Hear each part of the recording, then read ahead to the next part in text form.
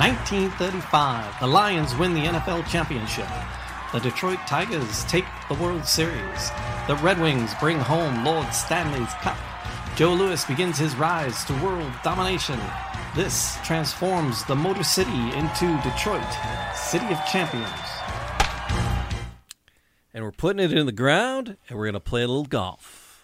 Just a little bit more. Just a little bit. 3 more episodes of golf. Yeah, so it's 1935, Detroit City of Champions, just an amazing year, and we're deep into the Walter Hagen story. And you are? I'm Jamie Flanagan. And I am Charles Avison. I got the little greeting today. I was going to get to that. I know you were, but you've introduced every show, so I figured I could jump in and steal your thunder. No, that's good. That's Okay, good. Sometimes I wander and I don't do that. So do I. I do too sometimes. But I wander into different subjects. There's 33 different champions, and we've done the big three. Ford, Chrysler, GM. No, and Joe, and we did the so the Lion, Tigers, Red Wings, and Joe Louis, the big four. Really, and Gar's really a big five because I mean, even though he doesn't really knows who he was, nobody today knows who he is except for our listeners, of course, who are very well versed on Garwood at this point. Yes. But we've done the big three, and there's 33 championships total. Golf now is Walter Hagen the only golf in the array? Yes. Or I didn't know if there was like a women's golf champion. No, but we're going to talk about amateur. We're going to talk about a guy something. named Horton Smith today, who was like a guy named Horton Smith. Horton, here's a who? Kind of like that, except for his name is Horton Smith. Horton Smith. All right, that's why I was going with the Horton. Who is not anything to do with 1935 Detroit, but still is kind of has like some pretty cool Detroit connections. But, but in this point, there's just nobody. I mean, they're like, who else do you need? We got Hagen, who counts for like 10 golfers. So yeah, I mean, completely. But so here's the thing: there's 33 champions, and the book you wrote a trilogy of books, chronicling the teams, the owners, the players, the coaches, the events that happened in and around 1935 that led to these 33 championships, and we're talking about them. And it's fun. We're talking about him, and as we're doing the YouTube videos, there's Facebook videos and the audio podcast, and there's like been family members, and people attached to the story in some way that have found either one of the audio editions and then one of the video renditions, and have been contacting us. And we're going to do a show where we reach out to all those people and circle back and talk to everybody who's reached out. And we thank you. And so if you leave a comment, if you're somehow tied to, you're the granddaughter, great-granddaughter, second cousin twice removed, and you got a hat in your basement that belonged to somebody from 1935. We'd love to hear the story. Especially since one of the things we want to do is like we're going to be coming back around doing like specific players in that. Yeah. And so it'd be kind of just cool to recollections from family members that have insider information and stuff like that. It'd be cool. So and there, like I said, there's 33 championships to cover. And Charles, your book covers them all, and there's the horse race, Sukara the horse. That's gonna be awesome. Yeah. The Detroit Police Sharpshooters won a national championship. There's the checker championship, track and field, weightlifting, all kinds of just stuff. To make sure we emphasize there, we just said the checkers champion here. Checkers, I did. Yeah. Yes, the world's checkers championship. Yeah, he's one of my favorite ones because he was equally as good at chess and checkers. His name is Newell Banks. Oh, okay. And how do you make money off of being a chess and checkers champion? Mm-hmm. Dude, he used to do blindfolded. He used to beat. He'd walk into a room blindfolded and beat, and he'd have the world record for most people that he beat blindfolded. So he was pretty much a Queen's Gambit all on his own. Yeah, totally. Except he wasn't a teenage drunk. No. Okay. And he was just walking. And we'll get to him, but it's awesome because when the Tigers are in spring training, he's down there in the park playing checkers and chess with there's such a these. It's not like these are all these. That's one of the. When I first was doing these books, I had so many people tell me you should do to maximize the books. There's some people that are just Tiger fans. There's some people that are just Red Wings fans. Yeah. You should do 5 different books, and each book be a different champion. Oh, yeah. But the problem is that what it would do is split these stories up into fragments, and it would actually allow people to pick and choose. Mm-hmm. When the thing about it is that it was this story is so interwoven with each other. Yeah. For me to split those apart would do the same thing that has been done over the course of the last 80 years, which is that whenever a historian wants to write about the Tigers, they write about the Tigers. That's all they write about there because they're writing to an audience of Tiger fans. And so why wouldn't you? That's what every historian does for every city, for every sport. Yeah. But the thing about Detroit is that we are different. We are different. You cannot cover the story of the origins of Detroit sports, nor the true origins of these teams, without talking about their inner relationship with the others at this one, especially this 1 year. Apparently, you can because there's a writer for one of the major papers right now, and another, I think it was a radio reporter, took him to task because he read his article. Because the radio people read newspaper articles, we still do that, and he was like. And he's like, to the anonymous, reporter for the Detroit paper that won't be named, the Detroit Tigers did not win their first championship in 1968. Yeah, I didn't see it. What was that?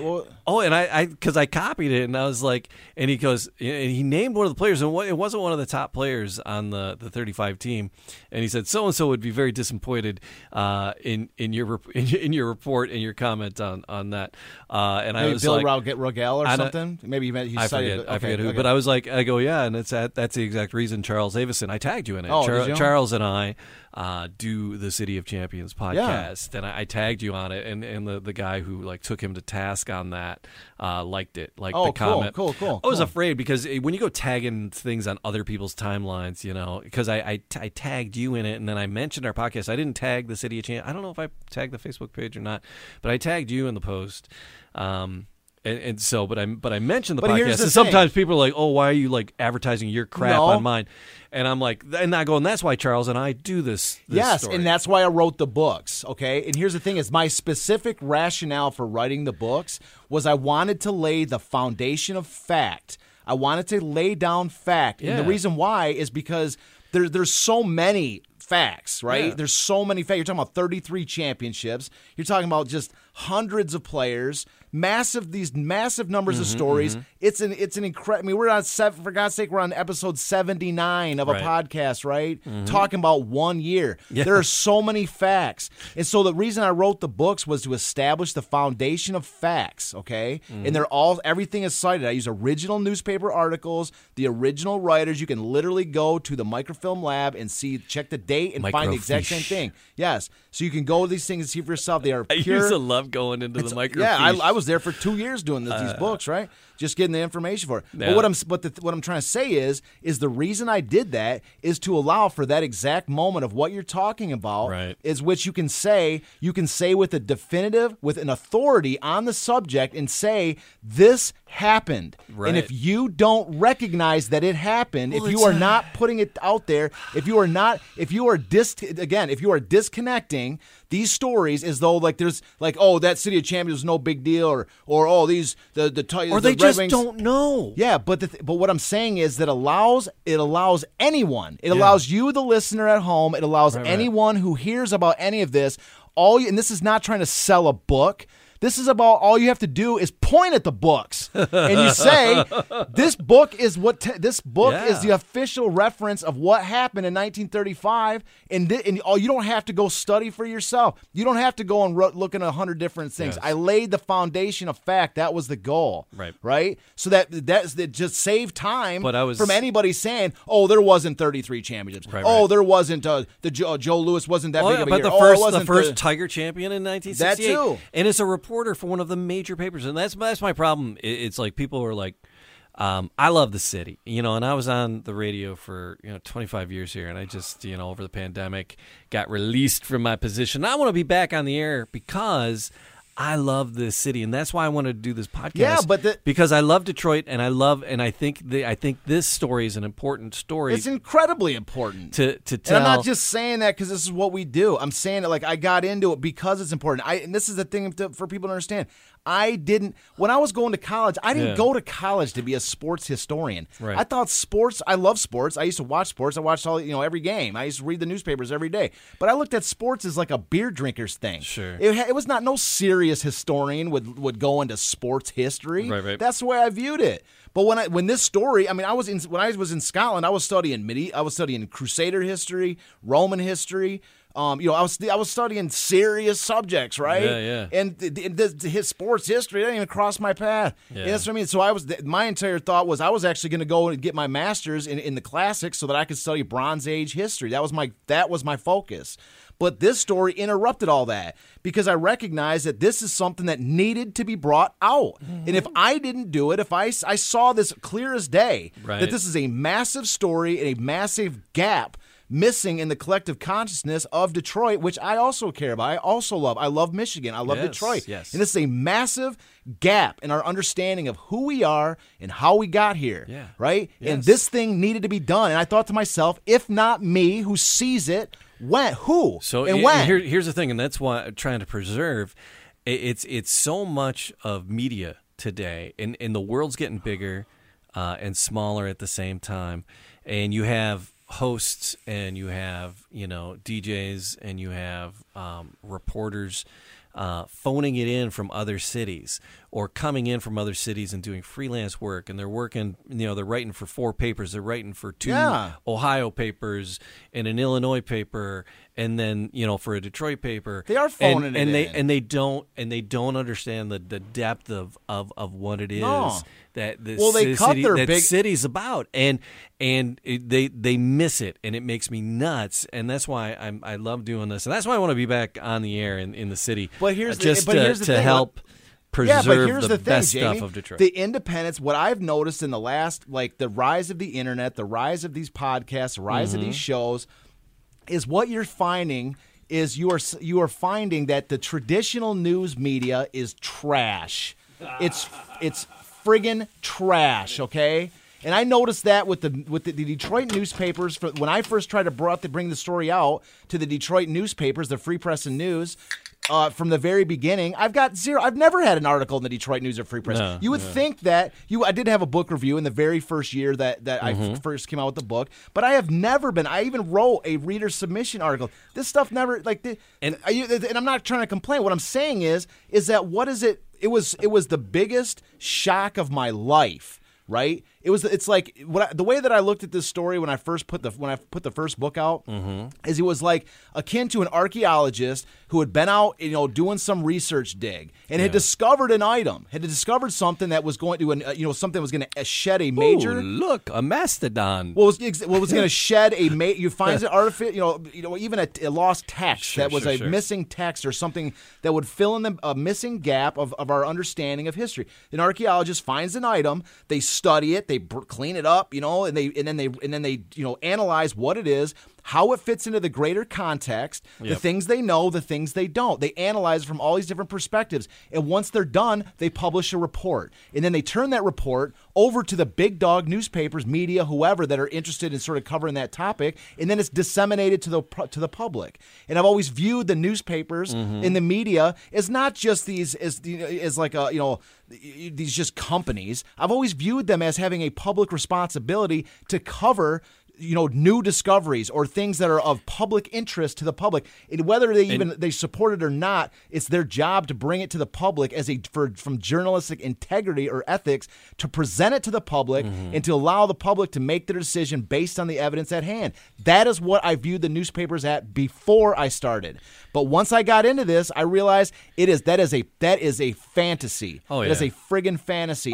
So they're vehicles for advertising. There you go. And that's what I'm saying. And that's why they were invented. They're there vehicles. You go. Yeah, I tell my students that they're vehicles for advertising. And I even had somebody one time tell me that we don't write articles about books anymore. And then that same guy wrote an article about some other writer who was from a bigger newspaper who was a bigger name that was putting out some random book. Yeah. And I'm like, and only because you could tell the guy was a higher profile and all this other stuff. That's what I'm trying to say is, and then I used to question is like, how do I raise my profile when I can't get a break? I can't get any, but I'm done with it. I'm done with the lamenting of it. And the reason I'm even going in this direction is to say to you that, my friend, this is a better direction. Yes. Because we have the independence to say what we want, do what we want, and bring our stuff up organically. And we're backed by for lack of a better word, the righteousness of our cause. Yes. Okay? And this is what I'm saying. We have something that we have a story to tell, and we have a reason for telling it.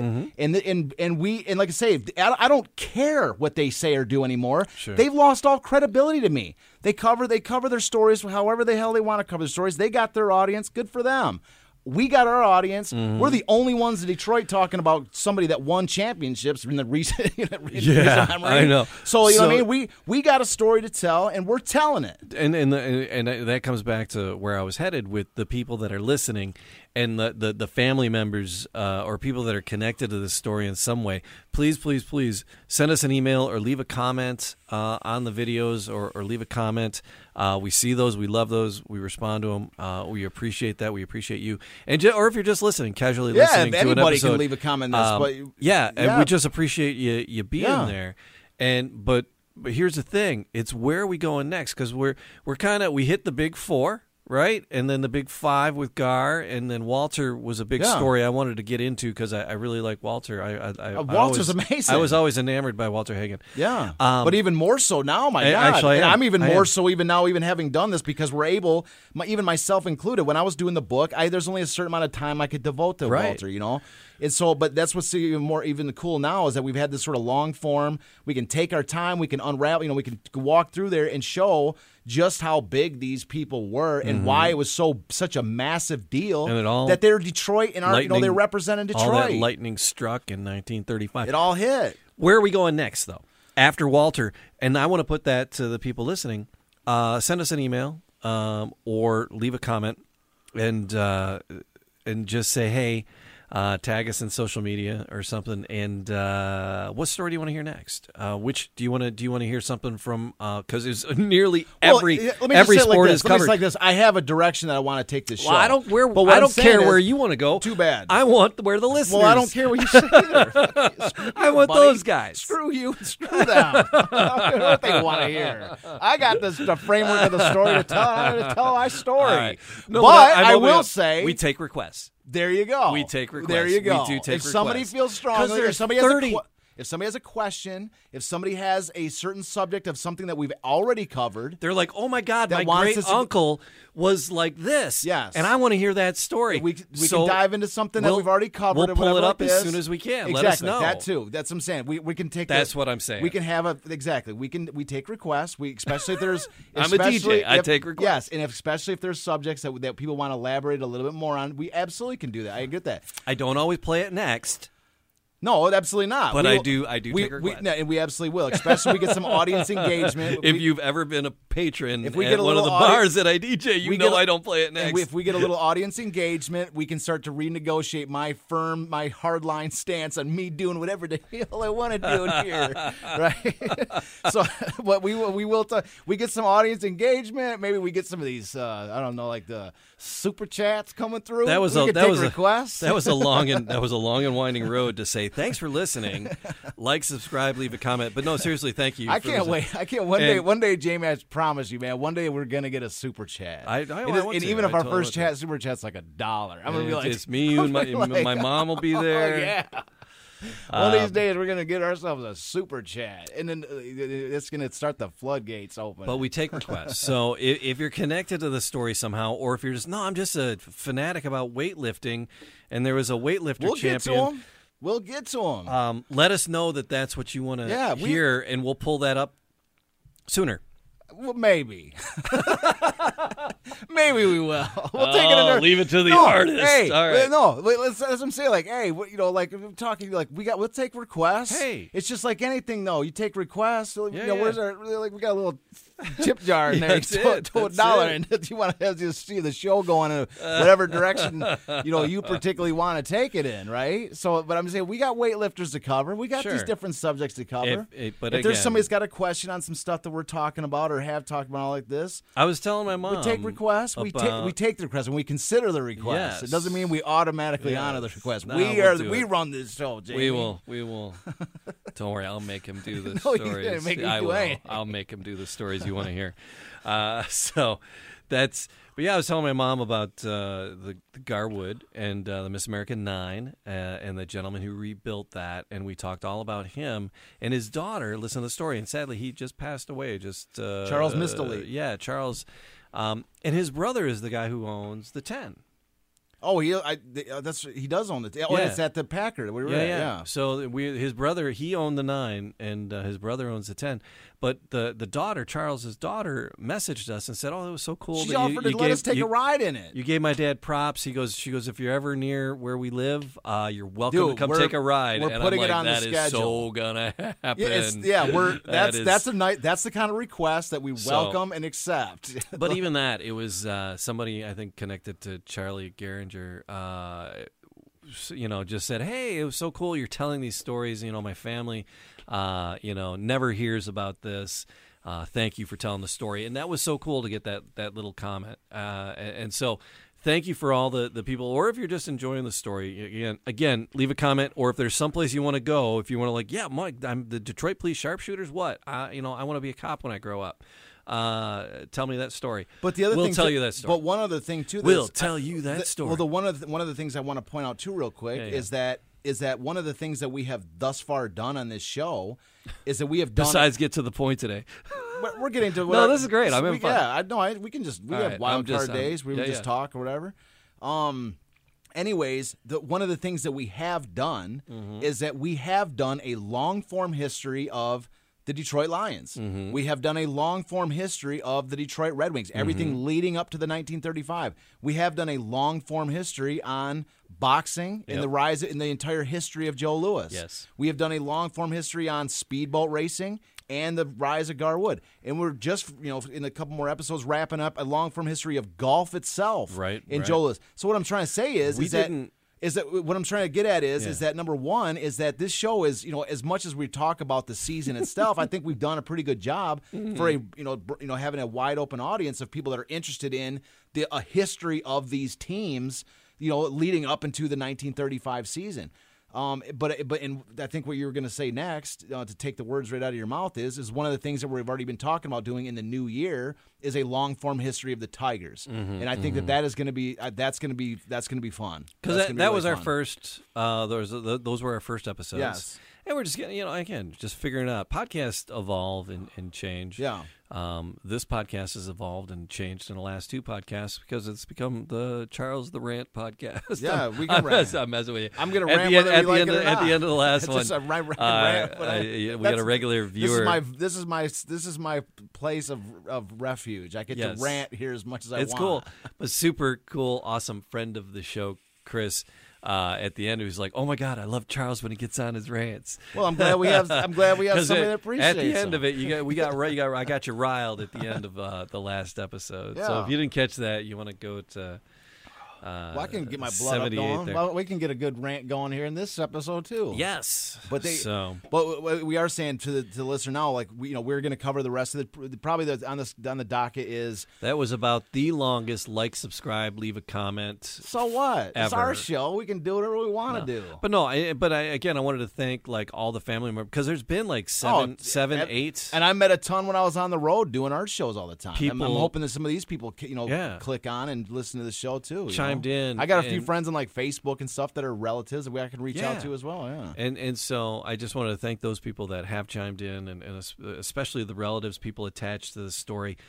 They've been very complimentary. Absolutely. That they appreciate us sharing, preserving these histories, and I'm glad. You're welcome more. And I'm glad to do it, and we're going to do more. And if there's something specific that you want to hear. One of the sports or one of the championships. But just for the listener and for the viewer, just to let you know about the upcoming schedule, a generalized version of what's coming next. Tentatively. Well, pretty much locked in stone. I just show up and hang out. We've already talked about this. This is not a new thing for you to hear. Right. We're going to wrap this Walter Hagen up in the next 3 shows.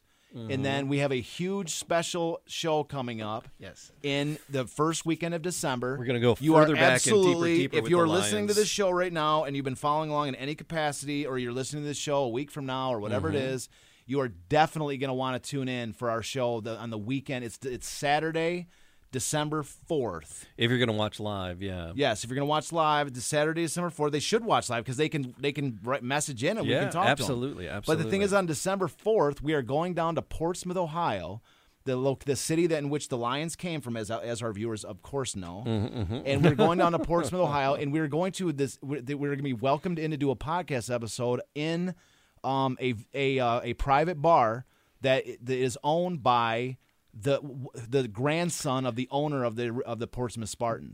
Calling it a sports bar is a massive understatement. Massive understatement. Because I mean, a sports bar, you think, oh yeah, kind of sports stuff in there. It's a Portsmouth Spartans history museum. It bar. is. It is. It's a museum. They've got the original uniforms. If you imagine, yes. if you a hybrid between a museum and a bar. Which is one of my favorite things, to be able to have a cocktail and enjoy history. So. The decor of the bar. That's why I loved Ireland. It was like all the old places. And yes, and we could have a beer in the basement. Shut up. Yes, you know? It's and like they already have it set up for a podcast. Yeah. And the entire it's like a speakeasy style bar, and they have the original Portsmouth Spartans jersey. They have the game tickets and programs from the Iron Man game. Mm-hmm. We're going down there for the 90th anniversary of the Iron Man game. Like they're the whole city's there. You know, they're having a celebration for the Iron Man game. And Tom's going to be there. Really interesting that thing. Tom that hasn't seen Tom on the show in a while, he's going to be down there. The interesting thing, Charles and I are going to act out the entire game. You don't want to see that, bro. I played football. I played football for half my life, and I'm telling you, once I get down to the 3-point stance, it's not. There's no. I don't care if we're playing with a beer can or if we're playing 11-on-11 full tackle, no pads. Once I get down to that 3-point stance, bro, I'm wrecking someone. I get down in a 3-point stance, I can't get back up. Then you don't want to play against me because I do not know how to turn it off. There's that TV commercial we were playing. Right now. We were playing the uncle who takes Thanksgiving football way too seriously. We played last. Me and my brother Cameron played against two of my cousins, and I was intense. It was intense to the max. Okay, like I was sitting there going, "You're not gonna call that." It's just like I'm like, yeah, my cousins. I'm like Mr. Nice Cousin. Are most you of the bleeding? time. No, not a foul. No, it was like it was like some kind of like '85 Chicago Bears defensively, or like it was getting kind of ugly. So. But anyways, it's a must-see show. The special edition show. We're going down to Portsmouth. Right. We're going to be in the speakeasy. We're taking a tour of the Portsmouth Stadium, which is still like they just added. Tom helped donate a bunch of money towards getting this new scoreboard made up. They've got an interactive stadium tour. This is the actual stadium that the Spartans played in. It's still in like exactly mint condition. They have another stadium there. It's a baseball field called Branch Rickey Field, which they built in 1935. When the Portsmouth Spartans left to become the Lions, in 1935, the Civilian Conservation Corps, CCC, built them a stadium in Portsmouth. And it was used for years. And I have dreams of actually bringing back a professional baseball team to that stadium. So that's what I'm saying. Like, we're going to be taking a tour of that. It's gonna be I think an incredibly cool show, and it's worth our time to go down there, and I think it's gonna be worth anybody's time to listen to it. Well, like I said, that's the next big thing on our schedule. Like, subscribe, leave a comment, and in our notes there's link trees, and the links to my personal website, wearingfunny.com. You can get merch there. DetroitCityOfChampions.com. Well, I'm not going to tell them more of the schedule. We got more schedule stuff. The shirts. I want to sell a T-shirt. Okay, sell your shirt. Now I'm going back to the schedule. Wearingfunny.com has T-shirts. Wearingfunny.com. Wearingfunny.com. Go buy a T-shirt. No, they're cool. They're awesome. I ain't taking anything away from the shirt. The blazon, the crest, the blazon on the shirt that I'm not wearing today. It's a great shirt. Is amazing. No, I love it. So we're gonna be rocking them when we go down to Portsmouth too. Yep. But so anyways, so that's the rest of our New Year. After that, we do that Christmas special, the December special. We're probably gonna take a couple weeks off because I got a. The holidays are crazy for your business. Yeah, I'm in the mall, and I sell books. And There's a reason they call it a mall. Yeah, and I sell art and stuff, and so at these stores. So, happy freaking holidays. Yeah, so the invite to come and talk to me any day, whenever, because I'm in the mall every day, that kind of goes out the window because you come in and be like, "What do you want?" Hey, I'm from the City of Champions Project. Can you rap this for me? Do I look like no? One they're of gonna be like, "Hey, elves? you want to talk about the 1935 Red Wings?" And you'd be like, "Yeah, actually, I do." No, I'm gonna be like, "No," I'm gonna be like, "I want to sell more stuff." Go away. Are you here to buy something? Get out of here. I got more coasters to sell. What are you doing? No, but I'm just saying, like every show I invite people to come to the mall and talk to me. Come and talk to City Champions. holidays. But the holidays come, and I don't. There's no. I take no. There's no. Is really no talk. We're out shopping for the holidays. Hey, that Charles and I'm the guy is ringing people up. Yeah, so yeah. I'm just the guy that's at the register. Yeah, I think like Charles is here. So yeah, we should go talk to him. Yeah, Yeah, we're at the mall. Yeah, let's go talk to him. But and the thing is about it is And I'm actually like tongue in cheek joking, not lying. I'm joking because the thing is that the problem is it's actually like an issue. Like I'll have lines of people coming up, and then I will have somebody that wants to buy a book or talk City of Champions, and I'm like.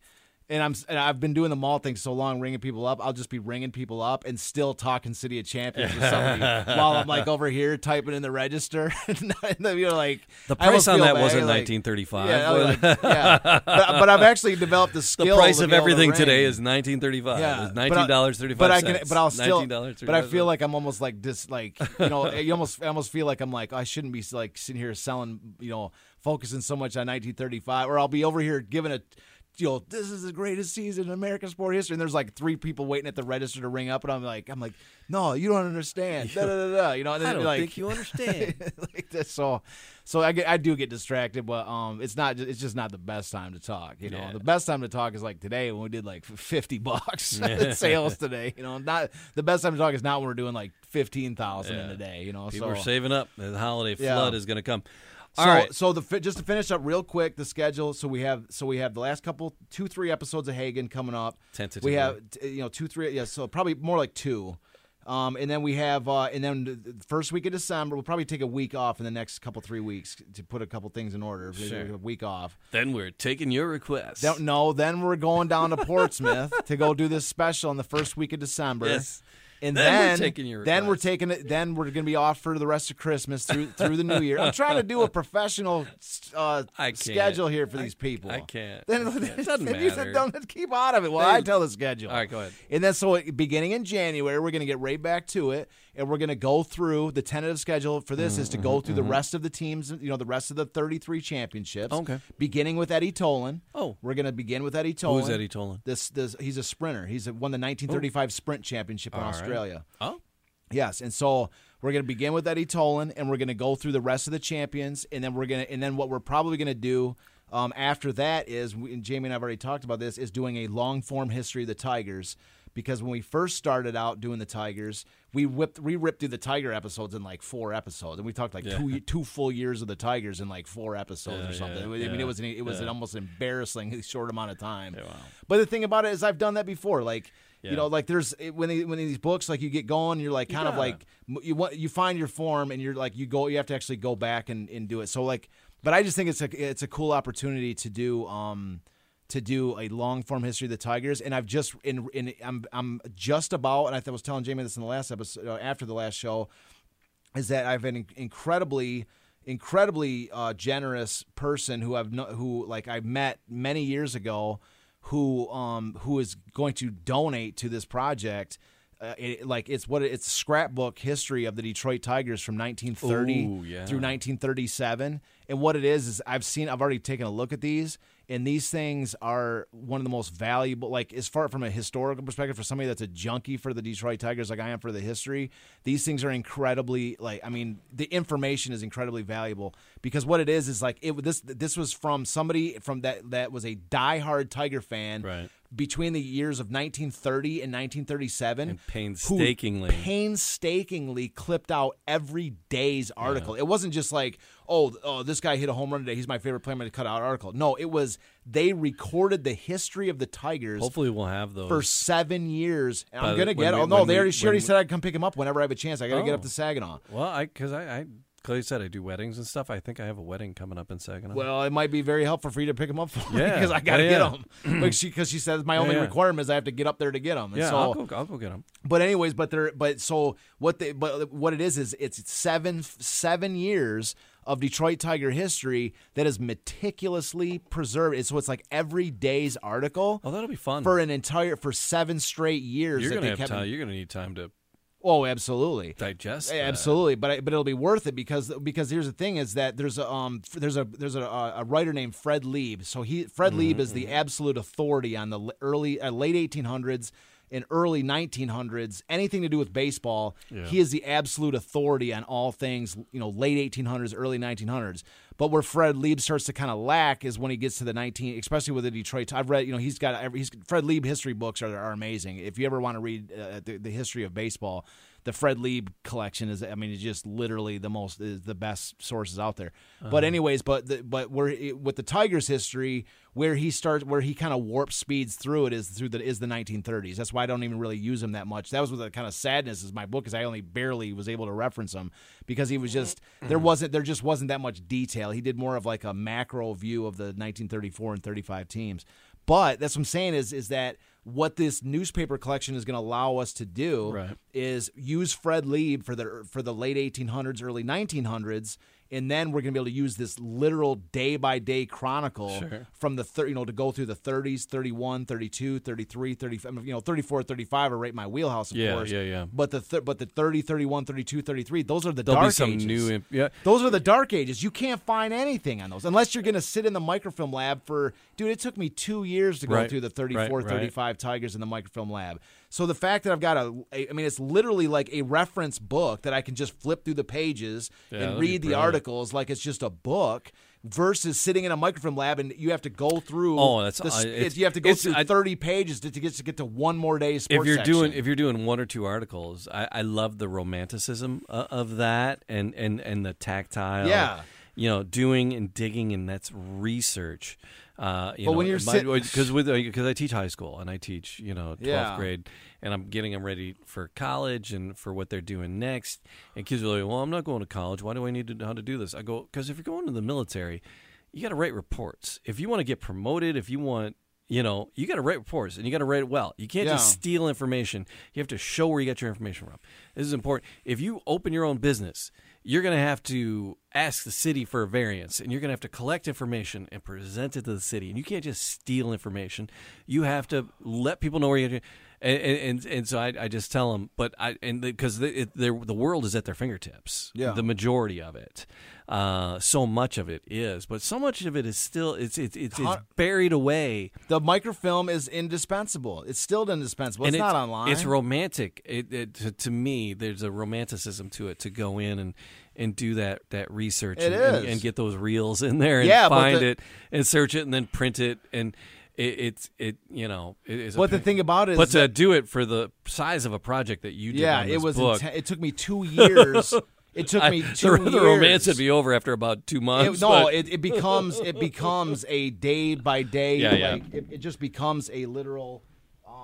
It becomes like you actually. It becomes like a literal job. Like you're there from the moment that the library opens, or as soon as you can get there from the library opening until the moment that the library closes, so you can maximize your time, and you're there every single day. You bring your lunch, you bring your, like in the Detroit library when I was there, when you're trying to print a page off the screen, you like it costs $0.25 for every page you print, right? So the worst thing is that the machines, you put $0.25. This is Detroit, okay? The library hasn't gotten any funding for some of this stuff in 30 years. So the machine there was you plunk $0.25 in and it spits it right out the bottom like a vending machine that doesn't accept your quarter. Yeah. Oh my God! So you have to learn how to spin the quarter into the machine so that it clicks, right? And then I got wise at a certain point where I just went to the librarian and I said, "Listen, I'm tired of going after getting rolls of quarters every day. So what I'm going to do is let me get the key for the machine, and I'm just going to turn the key, print all the pages, come to you at the end of the day, and pay you at the end of the day."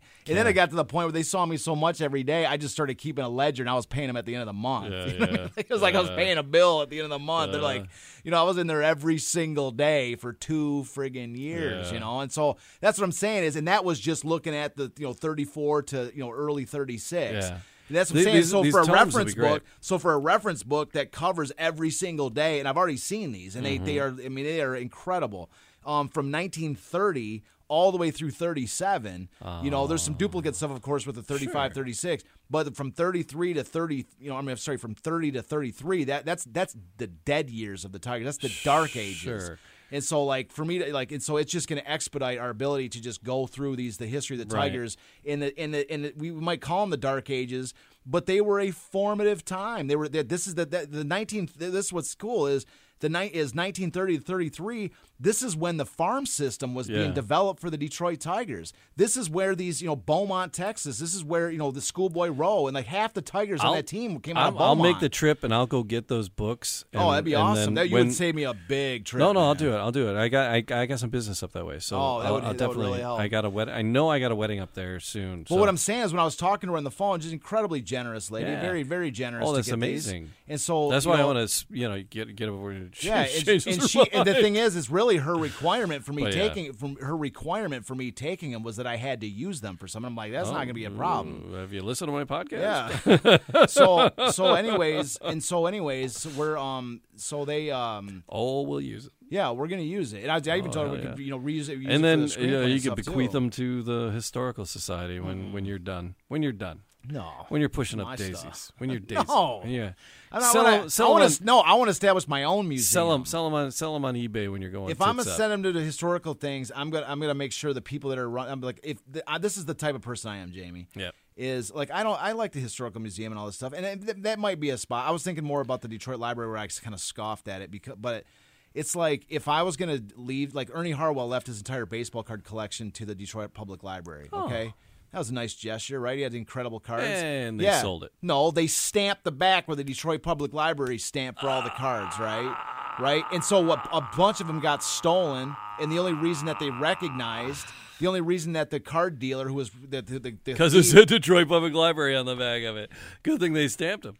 Good thing they stamped the back with the same stamp they use for books, right? The Detroit Public Library stamp. So what I'm saying, this is the type of person I am, which is if I'm going to leave a collection of the magnitude which I've already been collecting and most likely will have accumulated by the time of my you got to find the right. You got to find the right home. Exactly. It's going to be going to somebody like this lady is doing with us. She's passing this on. She's only when I talked to her on the phone the other day, she was interviewing me to make sure that these were going to the right home. You know what I mean? Like she knows what these things are. These are an incredible historical artifact. And she was saying the reason I'm calling you and making this effort is because I want them to go to somebody that's going to use them for something, take care of them, and make sure that they go, that in posterity they're going to go, live on through some other personage, So, but in either case, she just gave us the ability to do a really nice long-form history that nobody else is going to be able to do. I mean, people can use some Fred Lieb if they want, but I've never seen anything of Fred Lieb on YouTube or anything. Nobody ever uses Fred Lieb for anything. Fred Lieb is if we're listening to the show and you are a baseball fan, if you are not reading Fred Lieb's early history of baseball, you are missing out because my favorite baseball era is the late 1800s. Baseball in the late 1800s was an absolutely fascinating game. How do you think baseball got a foothold and captured the fascination of the American public, if not for its origin, for its late 1800s and early 1900s? Yeah. This is the genesis of the game. So anyways, we're going to be using Fred Lieb for our early history of the Tigers, and then we're going to transition into these scrapbooks and do the sort of the dark age of the Tigers. But what's going to be interesting is that this supposed dark ages of the Tigers is going to be, we're going to talk about the development of the Tigers farm system. Yeah. And that's what I think is the key to this, is going to be the most fascinating part of the dark age. It's not that the Tigers are getting crushed every year. It's going to be that throughout, is that we're going to sift through the lines from the 1930 to 33, and we're going to unpack the history of the Tigers farm system, which is that exact moment of when it's being built. And so then we're going to go into, of course, the 35 and 36, 34, 35 seasons and drift into 36.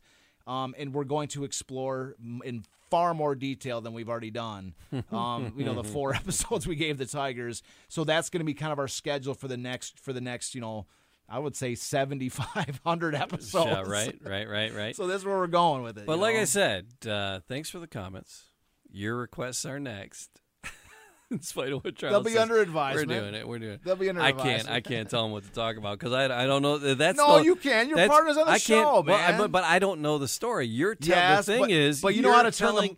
You're telling me the story. Yes. So you know how to turn the microphones on and off. I do, yes. You know how to turn the microphones on. You can cut me off at any time. You can cut me off or you can turn this thing on at any time. Like right now, I'm thinking maybe we should start recording.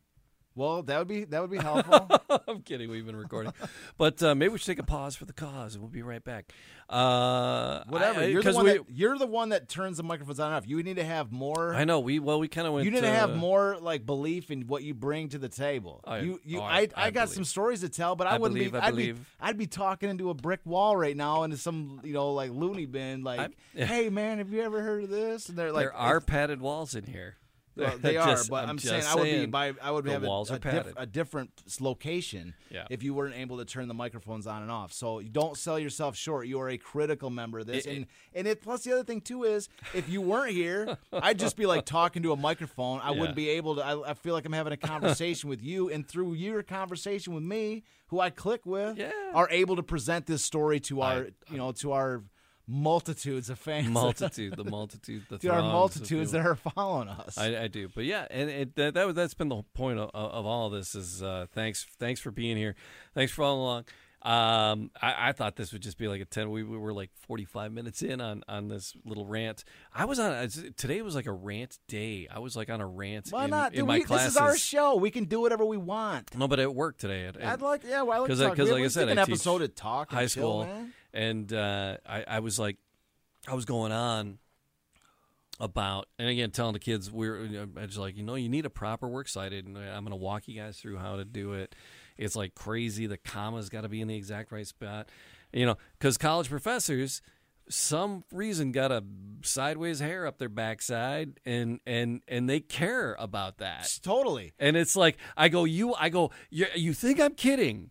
we're going to watch this, and I'm talking it, and you're looking at me like this is the most painful thing you've ever heard. But I guarantee you, because they're seniors, you're going to be in school next year, and you're going to go, and you're like, oh, crap, where was that video Mr. Flanagan was showing me? Because I need to do this now, and I need to know how to do this, because otherwise, it might not be your first paper, because you're going to turn that in thinking, oh, they'll never mark me down for this. And then you're going to fail that paper. They will literally fail you if you don't have the right citations. And when you're doing your second paper, you're going to be, dang, I should have listened to Mr. Flanagan. And I'll be like, yeah, I know. I told you so. For any of Jamie's students listening at home, they will fail you for improper citations and incorrect Chicago style. You better get used to that Chicago style now, because that's the only style they accept. What is Chicago or APA or MLA? It depends on what school you're at and what school of education you're in. But so I tell you got to be.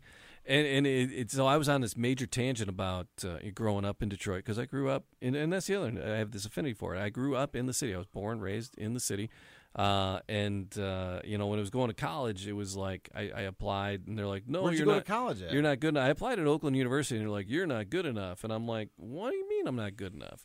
And they're like, "Go to a junior college for 2 years." And I lived in Detroit at the time, and Wayne County Community College wasn't as strong of the community colleges as Macomb or Oakland, and I was like, so I got to pay out of county tuition, and I was like, I'll go to Royal Oak. So I was like, I went to OCC because they had a radio station at one campus. So you knew you wanted to be in radio even from the early days, huh? I was just always enamored with music and entertainment. Yeah, and I never thought I was going to go in radio or anything like that. I just jumped in with you. That's what I'm saying. Like that's why you're a huge value to this, man. And then the downtown Royal Oak had all the cool record stores, and Cinderella's Attic and Noir Leather and Off the Record and all those stores that are like long gone, but were like cool back in the day. So I was at Tangentville with my kids about all that, and now today it's like Tangentville with this. So what we're gonna do? Let me tell you my favorite. Yeah. Let me tell you my favorite reference story, like the citation story from college, right? And I told you, I was telling my kids, it's a tangent. I'm We're like, going on they tangents. will. I go, and there's kids at Oakland University that were expelled, for not because you're basically plagiarizing for not citing enough. Yes, because it was you're plagiarizing somebody else's word. They cited it, but they didn't cite it well enough, and they considered it plagiarism, and they got expelled. Yes.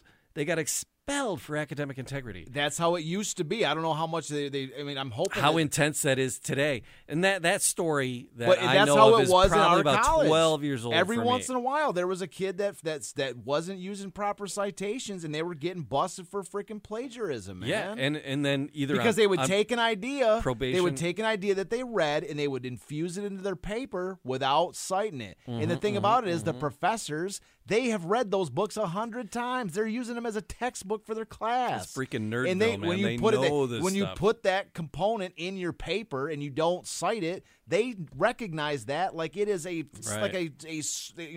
exclamation point with a red circle around it. They see it. They've read those books 100 times, and if you don't cite your information when you get it, they will nail you on it. And if it looks like you're trying to pass it off as your own work, that's when you're gone. They take you to, you're done. So we trying to give credit. Is absolutely correct. We've been trying to give credit where credit is due. Like the whole Walter Hagen thing has been like 95% of what we've been talking about is straight out of his book, The Hague. And every time I read a quote, you'll notice that we'll bring even bringing up the picture and every time I even read a quote, I'll say again, this is by The Hague himself. You got to reference. You cannot be. You cannot even be too careful. That was beating. But my favorite citation story. Yeah. All right, sorry. So I was at Grand Rapids Community College. Okay, I went to Kalamazoo Valley Community College, Grand Rapids Community College, Western, University of Edinburgh, Scotland, and then back to Western, which I graduated my final year. I want to go just take a class at Trinity College one summer just to have it on my transcript, just to do it. I'm like 56 years old. Yeah. I want to do it.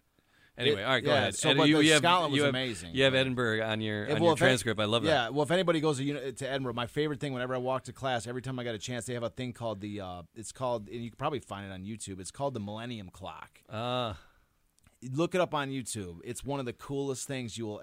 I'm sorry, not the Millennium Clock. It's called the Doomsday Clock. I believe it's called the Doomsday Clock. And when the bell rings at a certain time of day, everybody within 10 feet dies. It's like this crazy.